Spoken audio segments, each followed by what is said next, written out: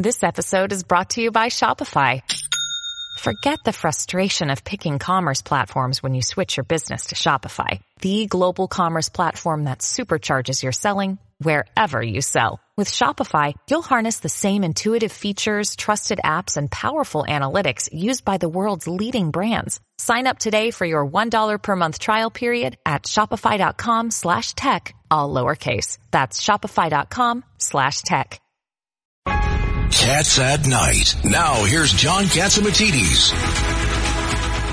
And now on the line for us, we have Mike Gonzalez. He's a senior fellow at the Heritage Foundation, Washington, D.C. Spent close to 20 years as a journalist, 15 of them writing all across the world. He left journalism to join the Bush administration as a speechwriter. Welcome back to Cats at Night, Mike Gonzalez. Hey, it's a pleasure to be with you. You know, I just want to add to the last conversation you guys were having. It's always an honor to be on with you, by the way, that I think Elon Musk owning Twitter is a fantastic thing for freedom of speech. I don't know if you saw today, but the American Medical Association wrote a letter asking big tech and the Justice Department to stop criticism of hospitals that engage in the amputation and castration of young children to do sex change operations. So they don't want to be criticized. They're asking big tech and the DOJ to step in. I think with Twitter being owned by Elon Musk, that would be less of a risk. So I think it would be a fantastic thing. I don't know if you know, but I'm in Warsaw. I'm speaking to you from a hotel in Warsaw today, and I attended a conference. In fact, last week I was in Estonia, and I tell you, it's tense in the U.S., but here in a frontline state, in a country right here facing Russia, the tensions are really, really strong. You can really feel it in Estonia and here. Wow. And going back to the whole transgender kids issue, California has now become the first sanctuary state for trans youth. So kids can go there, get the operations, get the puberty blockers, and the state will temporarily take jurisdiction over your child. So they'll assume the parental rights of your child if your kid wants to get, their parts amputated, take these puberty blockers. It's really frightening what's going on in America. Now, a child that's 15, 14 years old could go to California and have these things performed? Yes, without their parents' consent, and then the state of California assumes parental... Have they lost their minds completely? Yeah. I think so. But any parent in any of the other 49 states should be saying to themselves, what? What are you going to do, Gavin Newsom? What are you going to do to my child? You're going to take custody of my child? This is outrageous, by the way. I don't know how California can do this. They say they're going to do it. I don't think they can. Is this his platform for president? Because people are throwing his name out there. People are throwing his name out there, and this is crazy. The fabric of our society is just getting taken apart. I was a Democrat with Bill Clinton. Where is the Democratic Party going? Joe, you were there with me. Yes. I mean, have they lost their mind completely? I think they've lost their mind, and they've lost their way.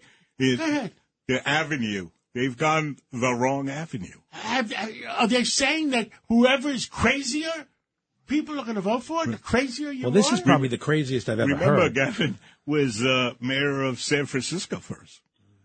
Right. And he lost his wife. Well, Kimberly Guilfoyle was his wife. So today we celebrated National Hispanic Day here at WABC Radio. John, I don't know if you know that President Biden says he's now Puerto Rican. Did you hear about this? Well, let's hear him. Let's hear him say it. I was sort of raised in the Puerto Rican community at home politically. We came here for a long time, both for Delaware. Business and pleasures.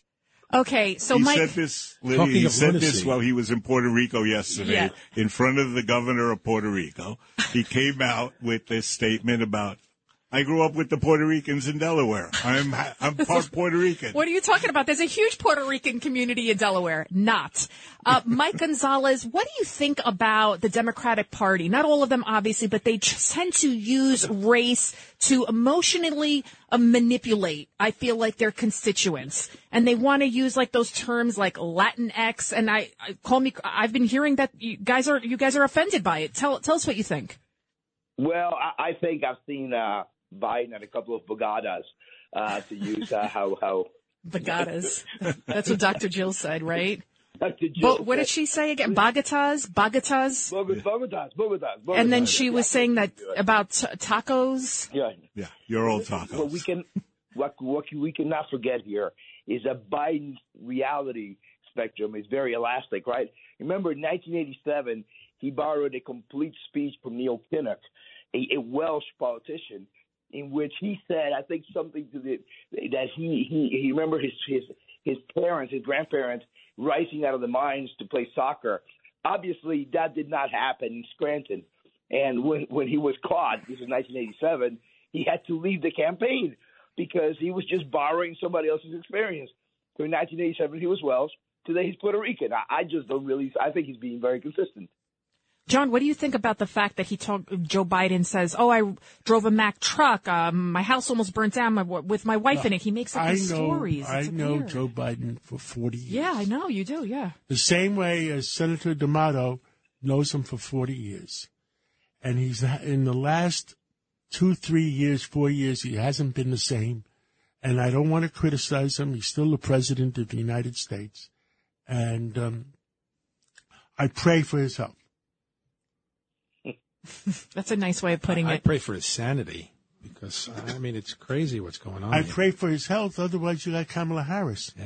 Mike Gonzalez, we're running out of time. What else do you want to tell the American people that we should know? I actually said I had made a speech in Miami in January, and I said exactly that. I said that me and my family prayed for the president, and my fellow Cuban Americans began to heckle me. This is a super tough crowd. I just said I pray for the president. You guys are heckling me? So I agree with you, John. I think we should all pray for him. I do. We should. Look, he's getting old, and he's not the same Joe Biden I knew. Yeah, my first column, my first opinion column for the Dallas Morning News was on that Neil Kinnock speech. Well, that Neil Kinnock speech that he borrowed in 1987. So I've been following him and writing about him now for 33 years. You're right about that.